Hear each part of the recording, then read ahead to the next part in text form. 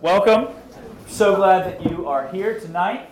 We have got a fun topic that I'm excited to talk with you tonight about. But if this is your first time, welcome. You'll see these sheets. This top QR code is the way that you can text in any question whatsoever tonight, which should be pretty fun. It doesn't have to relate at all to what we're going to talk about tonight, which is fine. If you want to join our email list, that's the bottom left there. You can scan that QR code. And as I mentioned last week, we've been breaking trademark law, I think, for unbeknownst to us. But no big deal. No big deal. You're not monetizing this, you're fine. Yeah, I think we're all right. But out of kindness, we're going to change our name. And we're going to solicit your thoughts. We've had a number of submissions. Brian and I are going to pick the best submission that we like. And the prize is going to be a nice set of beer mugs or glasses that have the new name engraved on them. So, hopefully a little incentive, but you can at least help us out by submitting what you think would be the best name for this time. We've had some great ones there. Also, we've got Holy City Life, which has been, we started this back in the summer. It was an opportunity to have some fellowship outside of Theology on Tap. I know a number of y'all have been to those. And I think we're trying to still figure out exactly what that looks like, but I think from in the summertime, it's a huge opportunity where there's lots of opportunities to get together. I think we're going to move it to about once a month from now on until the summer again. But if you want to be a part of that, join the GroupMe and do check the GroupMe. I don't know if you'll have the GroupMe app, but it's really easy to miss kind of what's going on there. But if y'all could be kind enough just to I think we've got 50 people on the GroupMe, which is great. But we would love to, when we do something, we want to have folks who can, at least we can bank on who's going to show up, that sort of thing. So Holy City Life, opportunities to be with one another outside of Theology on Tap. We also have small groups and Bible studies and all that stuff too going. If you're interested, just talk to us afterwards. Brian, happy Halloween. Happy Halloween to you. Let's talk, we're going to talk about Halloween and All Saints and maybe even All Souls, which I'll confess, I didn't even know what that was until preparing for this. So no shame if you're like, I thought that was the same thing. I already know what that is. So let's start with some of the easy ones. Should Christians celebrate Halloween, yes or no? Yes. Okay, why? That was resounding. Because it's cool. Okay. Now, yeah, help unpack. All right, if we apply that same logic to other things. You mean it seemed like it was a good idea at the time? Yeah. No, Halloween actually is really awesome when you understand what it is. But the trick is that most people have no idea what Halloween actually is. And the interesting thing, and I have to credit Justin Hare for this analogy, are any of y'all people who ever took the Miller's analogy test? I don't know what that is. It used to be something that you had to take to get into law school.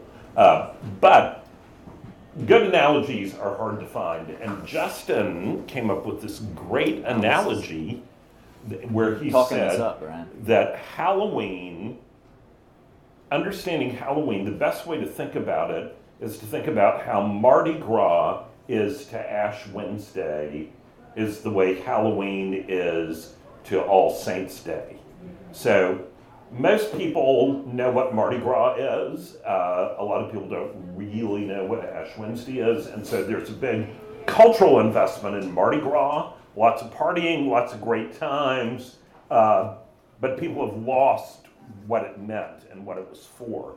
And Halloween is sort of the same way. Halloween actually is an ancient Christian feast. The idea that it is a satanic holiday is a much later idea that is actually fake news. When did that fake news come about? I think that fake news started in the 60s, maybe. Something okay, that. 1960s. Yeah, so it's pretty recent. But what are they drawing on when they say that? Well, they're drawing on some lore that is Celtic, out of the Celtic and Druidic feast of, this is again one of these words, the Irish language is the weirdest language ever for pronunciation. So there's a Druidic Celtic feast in Ireland that is spelled Samhain, which by all rights should be what? Samhain, exactly, thank you. But it's not what it's called? It's Samhain. Just like I relearned this the hard way when we were in Ireland this summer, and I asked the cab driver to take us to Dunlaoghaire, which is Dunlaoghaire, Dunlaoghaire, right? Except it's not. It's Dunleary. Yeah. So there's that. But anyway, Samhain is an old feast that certain Druids observed, and then there's the idea that that was the night that the veil between the living and the dead was rent, and there's this cave in County Roscommon, actually where the McGreevies are from. There's this cave that supposedly, if you crawl in the cave, it's like the portal in Stranger Things. You can go through into the upside down, except it's not real. Sorry to disappoint anyone. But all of that, that's all true, but that was very minor and pretty much confined to Ireland. Whereas the actual roots of Halloween come from the celebration of All Saints' Day. And that was originally a feast in the early Christian church to give thanks for the lives of people that were martyred for the Christian faith. But sadly, in the early church, there were so many people martyred in the Christian faith. It used to be that each martyr got a day, but then they ran out of days because there were so many martyrs. So the church leaders decided we're going to do this on one day, which is going to be All Saints' Day. And that was one of the 4 principal Christian feasts of the year. And the roots of that go back to the 400s. So it's very, very ancient. It was ordained by the Catholic Church as an official feast in the 8th century. And it became part of what is called the mini-Triduum, which is, that's good fancy theological language. Does anybody know what the Triduum is? The actual Triduum. The actual not Triduum, the mini-Triduum. not the mini-Triduum. Don't feel bad. Probably do, but not yet. What is the Triduum, Dustin? So, I think it's Monday, Thursday, Good Friday, and Easter Sunday. Yes, that's right. All right. Yes. So it's tri Three. meaning three, right? And so those 3 days go together, yes, right? That's exactly right. So this is, we are actually in All Hallows Mass, in case you didn't know, or at Allhallowstide. And Halloween is the first part of that. Tonight, All Hallows Eve. Tomorrow, All Saints' Day, followed by All Souls' Day. And so the idea of that, it used to just be that it was All Saints' Day and the eve of that, but All Souls' Day was added because the New Testament, when it talks about the saints, it's not just St. Francis of Assisi and St. Bernard of Clairvaux and all that kind of thing. It's everyone who believed in Jesus. And so All Souls' Day is to commemorate the lives of all of those who were Christians who have gone on to the next life in heaven. So there's that celebration that lasts during that period that's marked by festival church services. And if you were in a country other than the United States, if you were in Spain, or even if you were in some parts of Louisiana, you would find that people tonight would be going and they would be lighting candles and saying prayers at the graves of loved ones.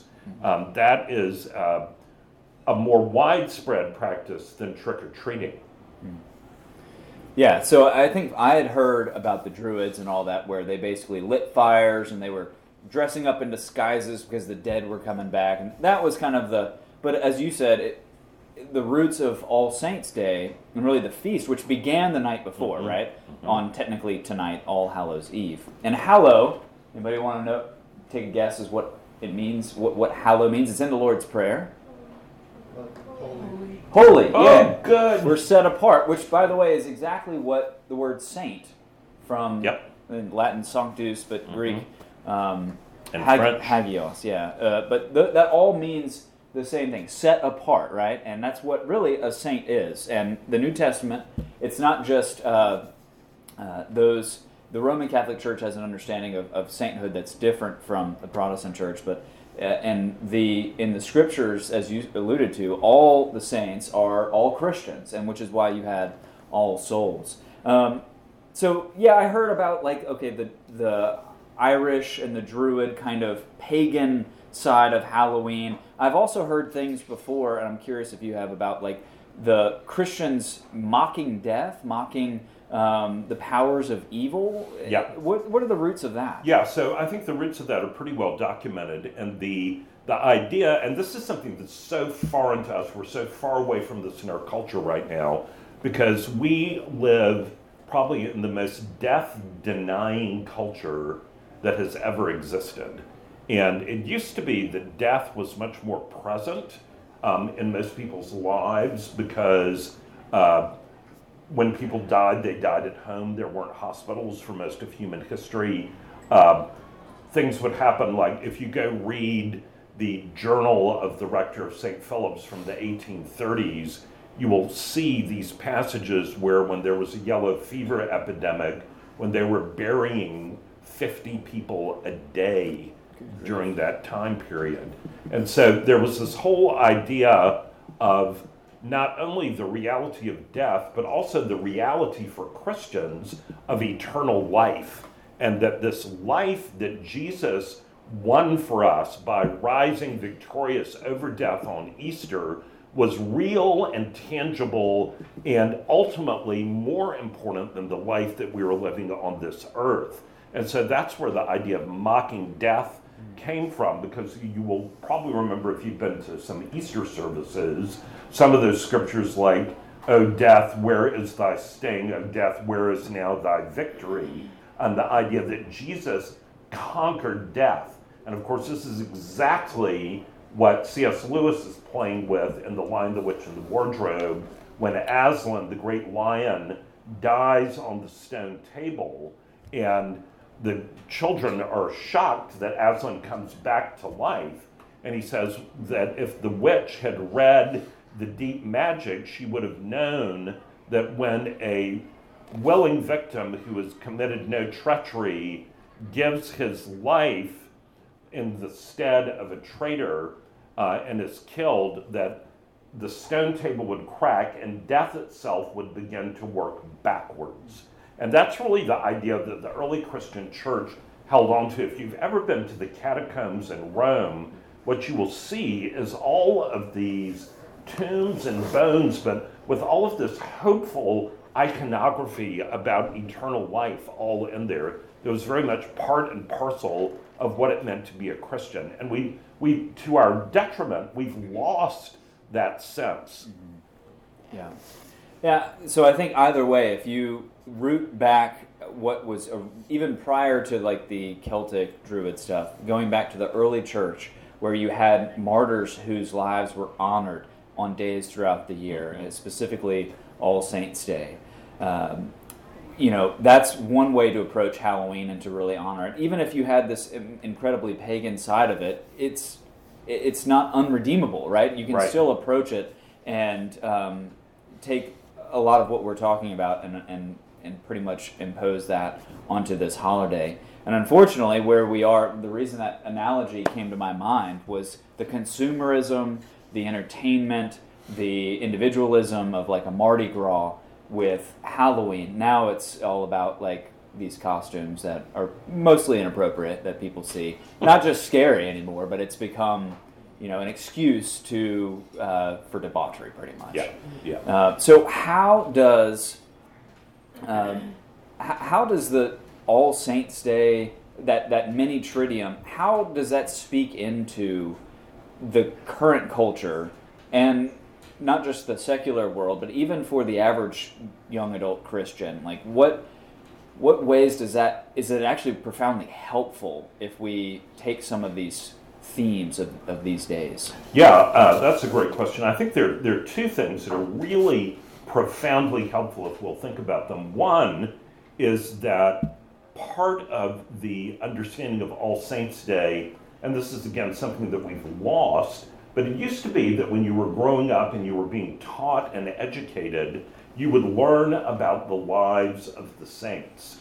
And you would learn about people who had done courageous things because of their faith. You would learn about people who had changed the world because of their faith in Jesus. And there's a great hymn in our hymnal that's called I Sing a Song of the Saints of God.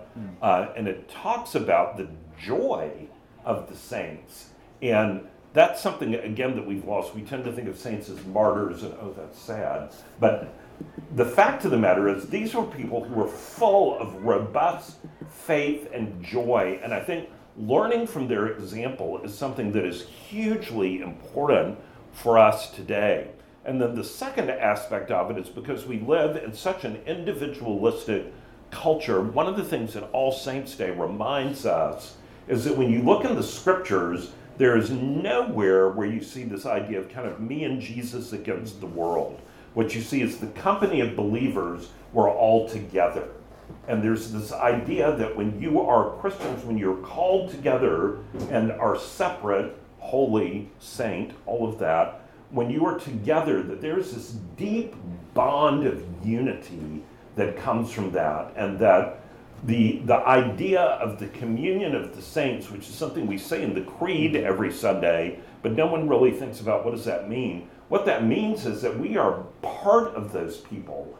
And the fancy theological language for that is the church militant, which means those of us who are still alive and standing and walking around, and the church triumphant, which is those believers who are now living an even fuller life than we are, but with Jesus in heaven. And that we uniquely, when we are at the altar rail and receiving communion, we are uniquely bonded with them. And the scriptures tell us that we are surrounded by a great cloud of witnesses, which is basically those Christians who have gone before us, who are cheering us on, if you will, who are praying for us in heaven, all of those kinds of things. And so it's a reminder that we're not alone, that we're not the only people that have ever walked this walk. We're not the only people that have ever struggled with this issue, and that there is abundant joy in heaven, and that one day,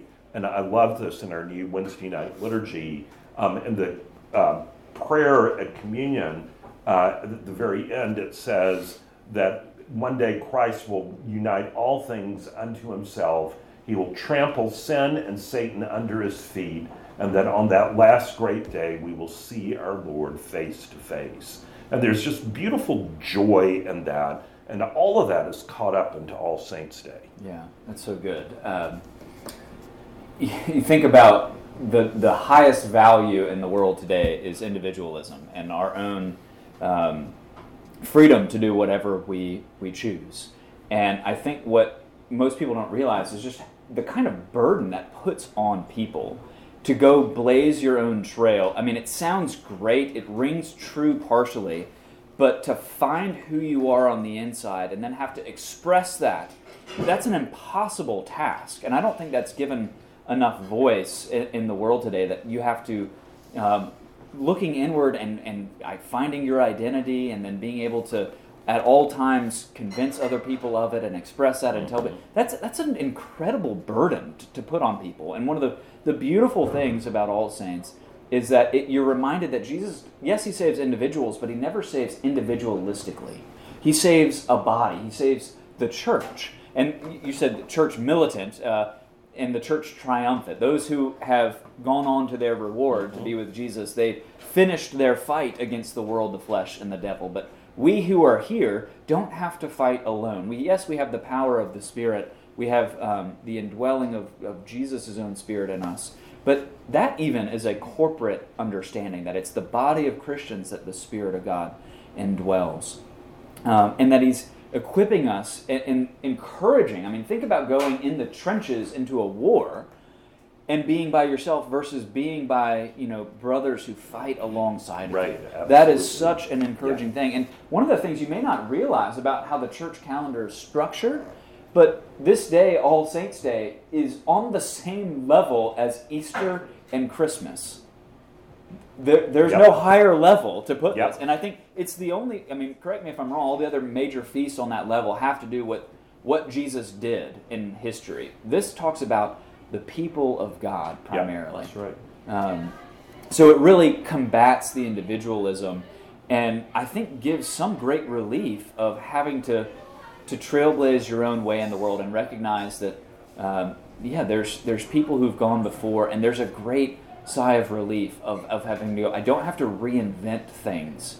And that's another danger, I think, of our world today is we prize innovation. We prize the new, and actually that can be highly dangerous. It's the old, well-worn paths that lead to life. Yes. And I think one of the other things that is so encouraging about thinking about All Saints' Day in a robust way is the idea that when you think about the people, if you're a Christian, the people that have been really deeply involved in your spiritual life, the people that you feel more bonded to even than some of your biological family, that those relationships don't end at someone's death, that those relationships continue on into eternity, and that we will be known as individuals, we will be free from the burden of sin, but that love and those relationships will only grow in eternity, which is a wonderful and beautiful thing to be able to look forward to.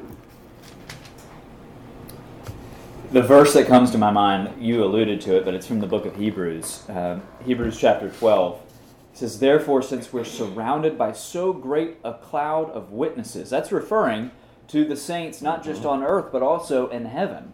And the imagery there, the word is the same word of people that were in a stadium watching an athletic competition and cheering for the people that are participating. Yeah.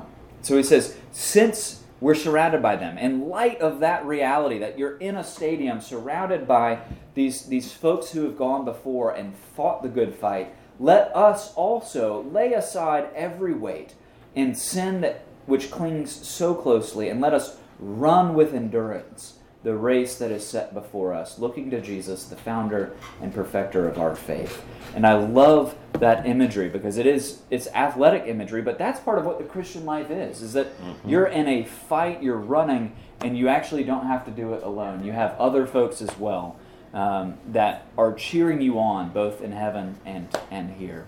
What are some of the things, before we wrap up and throw it open, where would you point somebody if they wanted to grow in their knowledge of the, quote, saints? Those who maybe are famous, either martyrs or famous Christians in history. We haven't mentioned chronological snobbery either, and I'm surprised you haven't brought that up. But maybe this is a way, as you answered that question, of where would you point somebody if they wanted to grow in their understanding of the saints? Yeah, so before that, just to explain chronological snobbery, that is a phrase that was coined by C.S. Lewis to refer to the fact that, particularly starting in the 20th century, a lot of people in academia really embrace the idea that we are smarter and better than any people that ever lived in history before us. And therefore, we can throw out the entire accumulated wisdom of the human race because, they didn't have radio. Really. That was the 1940s.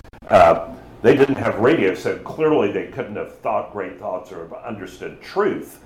But the idea is that chronological snobbery means that you consign to the waste bin everything that happened in human history, which, of course, is absolutely ridiculous to do that.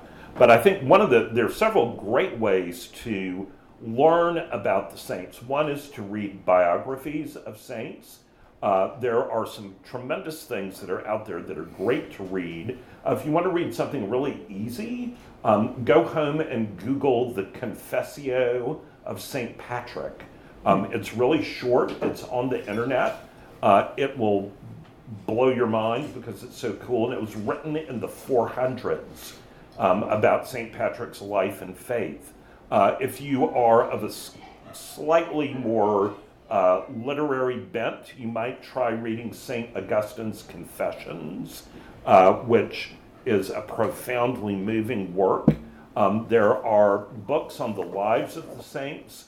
to get an idea of the importance of saints and fellowship together, there's a wonderful small book that's called Life Together by Dietrich Bonhoeffer, who was a Christian in the midst of Nazi Germany. He was the last person executed by the Nazis on the personal order of Adolf Hitler.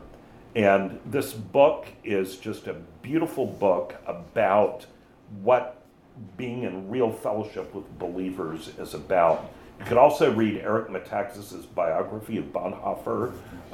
There's so many great resources out there. Yeah, I remember, I've mentioned this before, but reading about Eric Liddell, but also the missionary who was in Ecuador, who slips my mind. Jim Elliot. Jim Elliot, Yep. yes. There's several different biographies. And there are two Elliot. great movies. If you've never watched the movie Chariots of Fire, please watch that. You might have noticed if you were at St. Philip's Sunday that got quoted in the sermon. But it's a really terrific movie. And there's also a movie about Jim Elliot that I think is maybe called Through Gates of Splendor. Through the Gates of Splendor, that's right. Which is also a book written by him.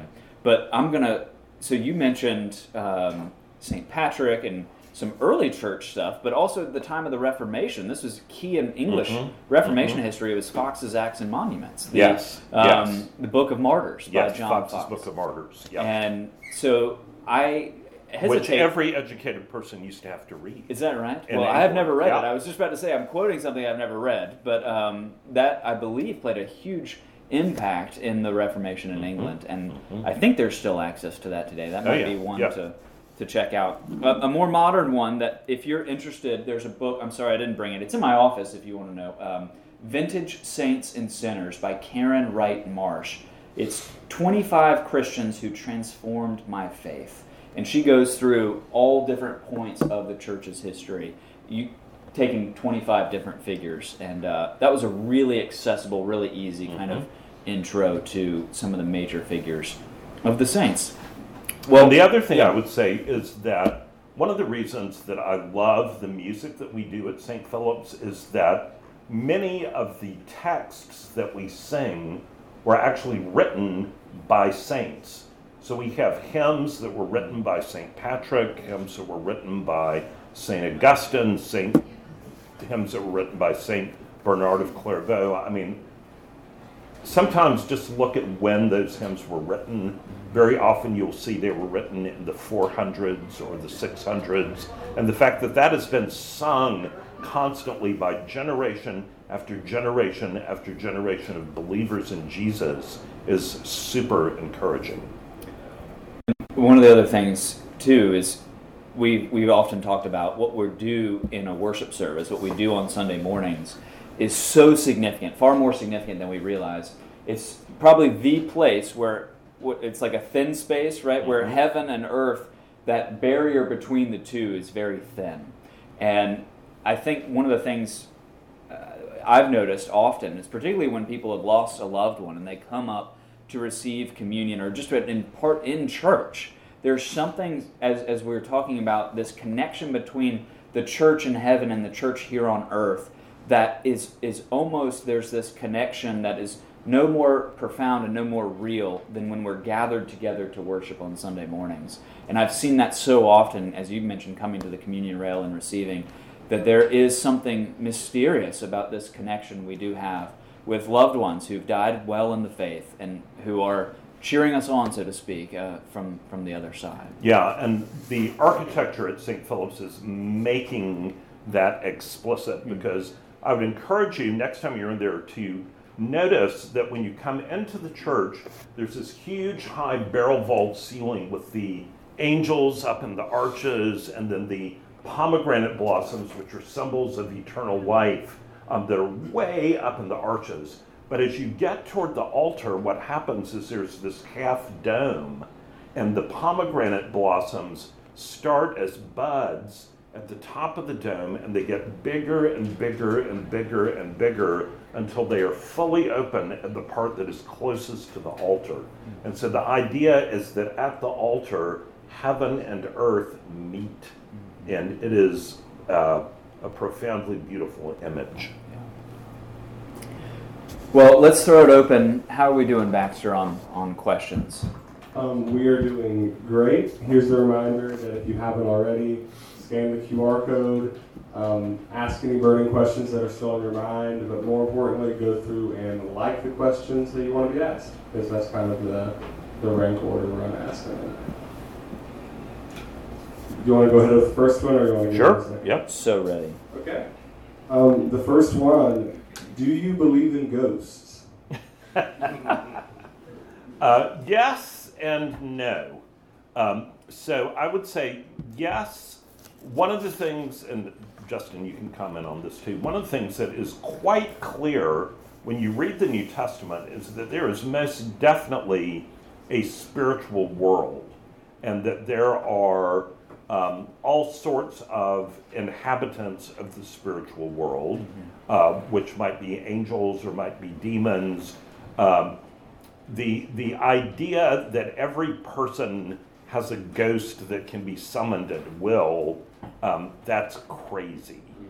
But the fact that there are presences, whatever you might choose to call them, and that the spiritual world is real, absolutely. And one of the things that's interesting is that because we live in this Western culture, we're really sort of out of step with that. If you were in Africa or South America or certain parts of Asia, there's a much more robust understanding about the spiritual world. And like one of the things that's really interesting to me is that, I can't remember if this was in China or India, but one of those countries within the past 10 years enacted a law forbidding certain spirits to reincarnate in particular provinces. What? So, yes. It's tough to enforce, I guess. Yeah. Especially if you're an atheistic country, the fact that you can do that is that's very wild. curious.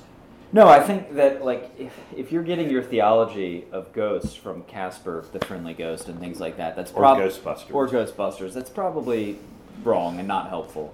But I would answer just what you said. There is a spiritual realm, and that's one thing we didn't talk about tonight, but we could.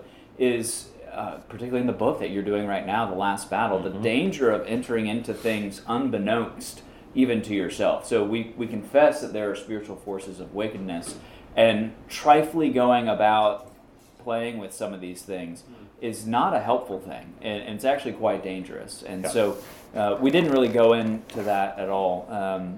But yeah, I love, there's several places in The Last Battle that bring it up. But, Yes. I think recognizing that, and then, but affirming that he who is in you is stronger than he who is in the world. I think you should not have a crippling fear of evil spirits or anything like that, but the presence of Christ, who promises to be within us, is greater than any sort of evil power or demon, anything like that can possess. So. Awesome. Next question is, how should we approach rebuking the New Age spiritualism of horoscopes, crystals, and quote-unquote white witches? That is a great question. I think part of that is it's hard to deal with that in the abstract. I think it's more important to deal with it if you're in relationship with someone who is into those things. And I think if that happens, it is important to try to talk to the person, ask them questions about why they believe this is meaningful, try to lead them into truth, depending on where they're coming from. There's some people that would say that they're Christians that are into some of those things, and those are absolutely incompatible. But I think part of it is trying to understand why the person is drawn to those things in the first place.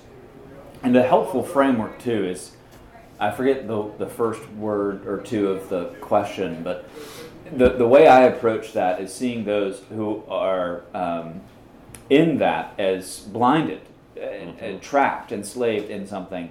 And that gives a spirit of compassion on how you're going to speak into this. You're not going to come in guns blazing necessarily, but you're gonna try to, it on the one hand speaks about the severity of what's going on, that it's not a small trite thing, but also recognizing that it is something that should produce great compassion towards this person, and recognizing that it's nothing short of the Spirit of God to convince this person that what they're doing is wrong. So freeing them from that. And dangerous. Praying for them, and encouraging them to join, especially if they have any sort of Christian faith, to go deeper into the Christian practices that we so often talk about. Yeah.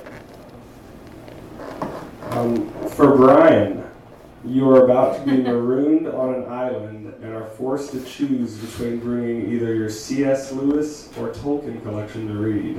Which one? Yeah. We've had this question before, and I think it was phrased just like that too.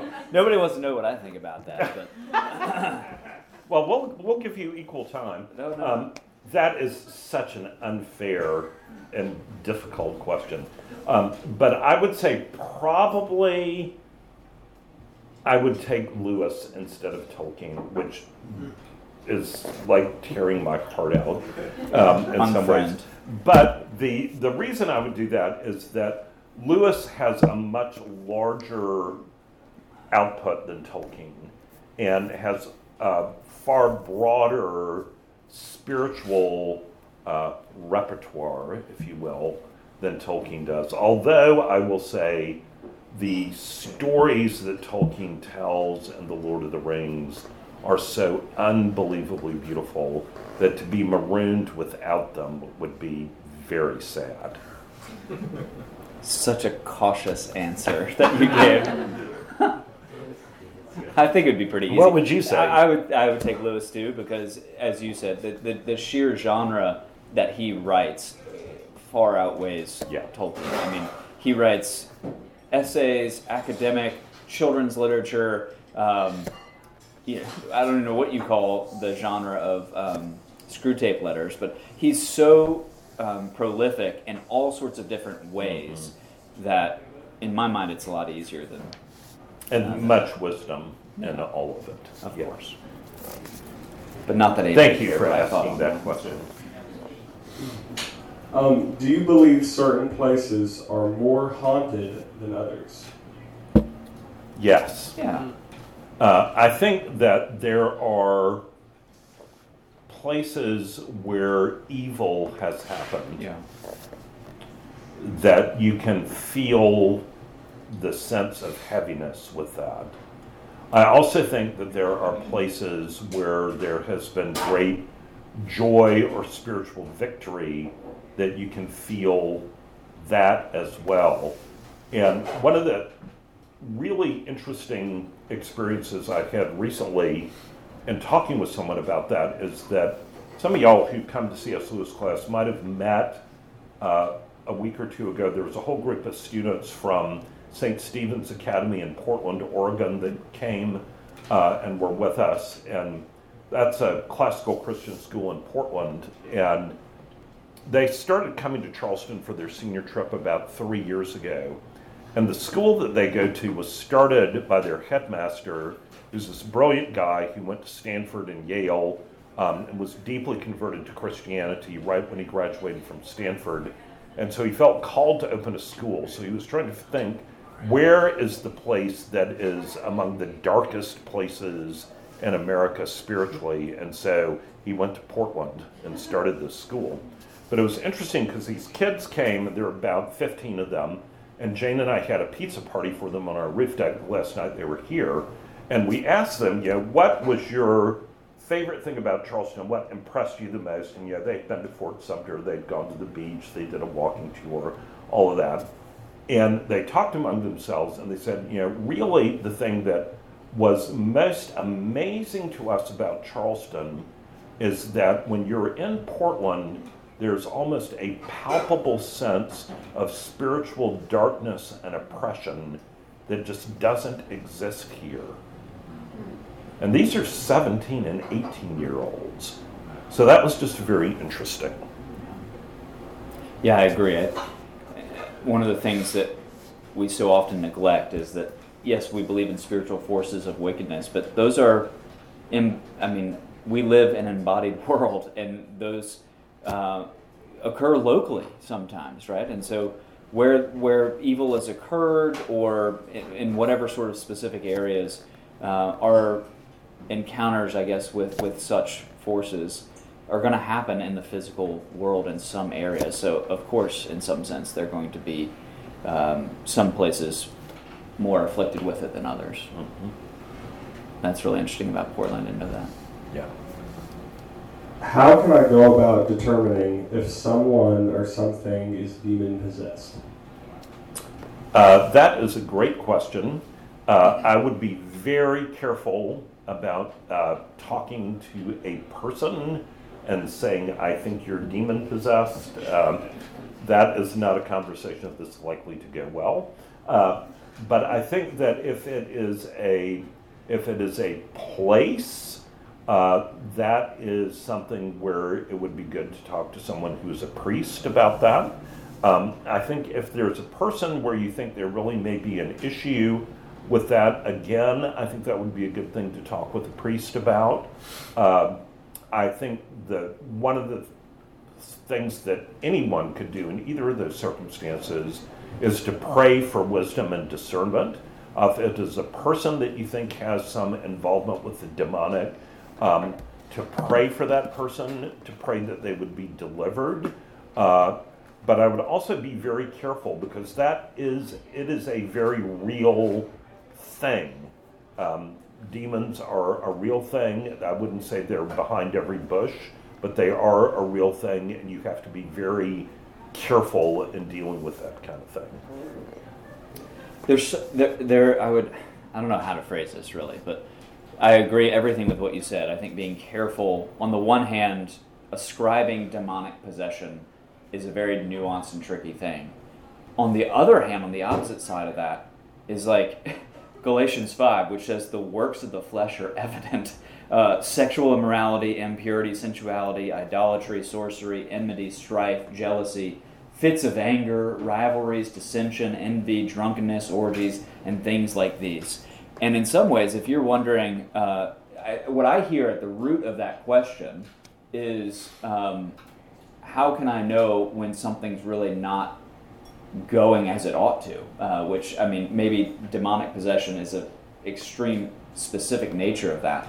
But all of those in this list of the works of the flesh are instances of the works of darkness that are happening, that we're called to flee and called to turn from. And so to put on the armor of God and to walk according to the Spirit, which is love, joy, peace, patience, kindness, goodness, faithfulness, gentleness, and self-control. In my mind, maybe this is just overly simplistic, but those are things that are far more pressing of a question and far more actionable, right? Than I think, yeah, it's probably not wise to say somebody is demon-possessed.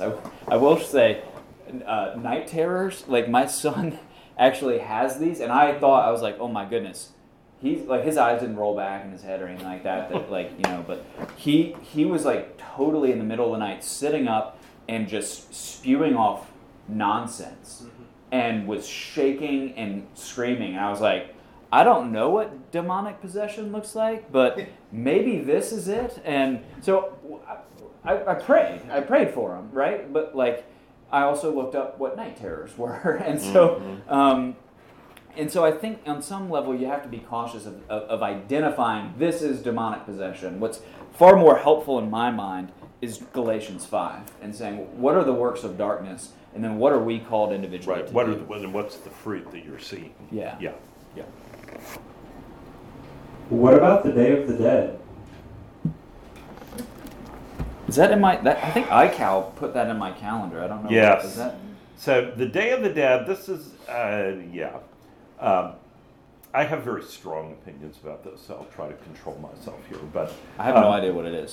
So Day of the Dead is basically something that comes out of a Latin American Catholic, often rooted in Catholicism, but aberrant understanding of All Souls Day that is popularized by a lot of Mexican restaurants and bars. And there's a Disney movie about this, I think.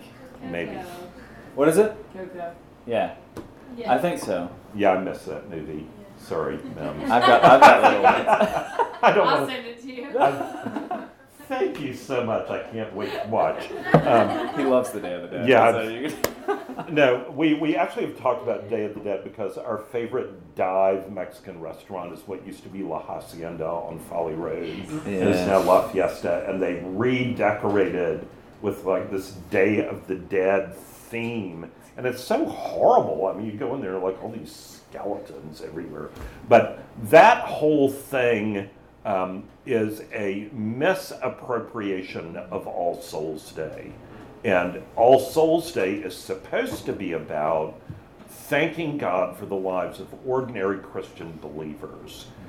Very much in the way, I don't know how many of you know, the great George Eliot novel Middlemarch. And at the end of that novel, she talks about how many people lived a hidden life, and that there were people who lived hidden lives of goodness that are part of the reason that the world has not gone completely off the deep end.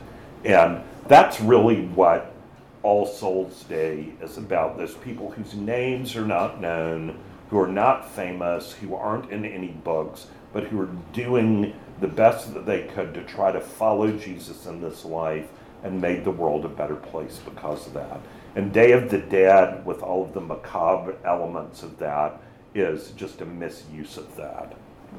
Well, that makes sense, and maybe I didn't even know what this was until you explained that, but I think it's well documented that the syncretism that was happening in the Americas, South America, Central America, when Catholicism was coming over, right? And so I would imagine, maybe this is my own spin on it since I don't know it, but it makes sense to me that the syncretistic tendencies of taking the pure faith, but also trying to appropriate other cultural things from the culture that it was spreading to, and all of a sudden, a lot of it's Mayan. You don't actually get what the Christian faith teaches. You get something, but it makes sense that it's in the eye calendar, right? Because I guess it's politically correct to have all different cultures represented, but that's really a misuse or a misappropriation of at least the historic Christian faith. Right. Yes. What happened to people who died before Jesus came? Were they just asleep and unaware that time had passed? That's a great question. That is a really great question. So there are several different ways of looking at that. So one of the passages that speaks to that is one that I think this actually might have gotten skipped in the lectionary, but in the past couple of weeks in the Anglican Church, we've been looking at the Temple Dialogues, which is where the Pharisees and the Sadducees have been trying to trap Jesus so they could get him to say something that would give them cause to arrest him. So they're asking a lot of really difficult questions. So one of the questions the Sadducees ask is, so there was this guy, and he was married, and then he died, and so his widow married his brother. And then that brother died, and the widow married the next brother. And then that brother died, and the widow married the next brother. So she married 7 different brothers. And so at the end of that, they asked the question, so at the resurrection, whose wife will she be? For the 7 brothers had her.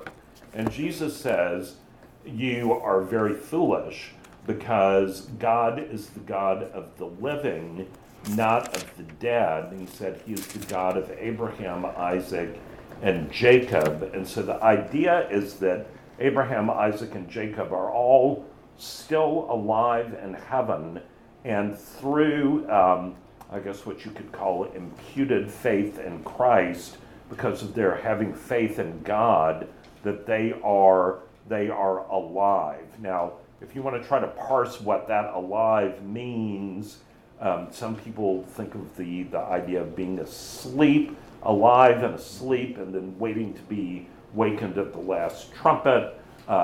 There are a lot of different views about that, but I think you see in the Old Testament the idea that there was still faith in the Old Testament that is credited as righteousness. Yeah. Do you want to add on to that? Well, that last sentence was where I was going with it. And in my mind, one of the most famous chapters in the Bible is John chapter 1, right? In the beginning was the Word was with God, and the Word was God. And the Word became flesh and dwelt among us. But we get to this part where it says, the law was given through Moses, grace and truth came through Jesus Christ. And for many, including myself, what that meant was there's this sharp dichotomy between the Old Testament and then the New Testament. That the law was in the Old Testament. People had to obey that, and that was how they became right with God. But when Jesus came, that was finally when grace kind of arrived. And that's actually not at all the case, as you were talking about. And really all you got to go to is Hebrews 11, where it's this laundry list of all these Old Testament... Hall of Fame of faith. Yeah, yep. Abel, Abraham, Moses, and it just outlines all of these, Jacob.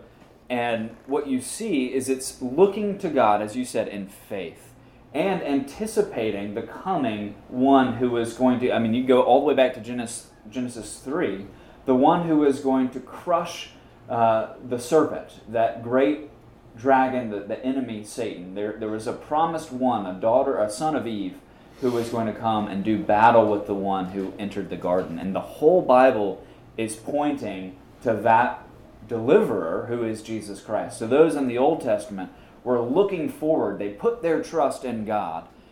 And we are looking backwards to what God has done in Jesus Christ. So both Old and New Testament, it's always looking to this one, the coming Messiah, Jesus Christ, in faith. And they were looking at it in a promise form. We look back in history, which in some ways is part of the privilege, is we actually see how it played out. They walked by a greater degree of faith, I think. But the reality is they are every bit, I would say, with God as the New Testament saints are. Yeah, and Hebrews is a great book to read about that. And there's this wonderful line in there that talks about all of those who died in faith, not having received the promise, but having greeted it from afar. Yeah. How do you feel about the Catholic Church praying to or through the saints? That is also a great question. I am not Catholic, so I defer to people who are Catholics for the nuances of all of that doctrine. But I think that the idea that the saints are praying for us is very much a scriptural idea, that we understand that as part of the communion of the saints. I think you get on a very slippery slope when you start thinking about a particular saint who's got a particular in with Jesus on a particular type of thing. Like St. Anthony, when you lose something, that if you pray to St. Anthony, that you will find your lost car keys. That, to me, is very hard to square with Scripture. That's a good way of putting it. The one mediator between God and man is Jesus. That's what we see, and throughout the New Testament makes it clear. I'd also want to say, again, I'm not Catholic, and if you've ever talked with the Catholic folks, they have a pretty robust understanding of this. It's not as black and white as so many Protestants, including myself, historically have made it sound. And so I think there's a danger if you are a Protestant and you affirm what we just said, that there is one mediator between God and man, that is Jesus, and that's how we pray to the Father is through Jesus. We have the danger of throwing the baby out with the bathwater and just throwing the saints all together, either as you said, looking for the fact that they are, how did you say, a prayer? That they're praying on our behalf? Yes. I think our praying to them is probably not as helpful, but looking to the examples of the saints and drawing encouragement and strength upon it is a thoroughly scriptural thing. And so often we hear the saints, if you're a Protestant, and you tend to just kind of back away slowly, but instead of in so doing, throwing the baby out with the bathwater. Yeah. Should Christians refrain from listening to music with satanic references, or is it fine? Well, that's a good question. It might depend on the person. So we had some things in the playlist tonight that I created that arguably might be satanic lyrics. If you want to, and I would actually encourage you to do this, go look at the lyrics to the Rolling Stones song Sympathy for the Devil, because I think it's really good and up there with the Screwtape Letters in sort of understanding Satan's modus operandi. I think if you are listening to music that glorifies Satan and is seeking to worship Satan, that would be a problem, and probably would be lousy music anyway. But yeah, I think you do have to be careful about what you put into your mind. We've talked a lot about that whole idea of loving God with your mind, and so you don't want to just bring in garbage. But I think that thoughtful lyrics can be thought-provoking. Yeah, it's not just, when you say it references Satan, that's so broad, right? I mean, there's great hymns that talk about Satan being vanquished, and so those are thoroughly good, and you should listen to those.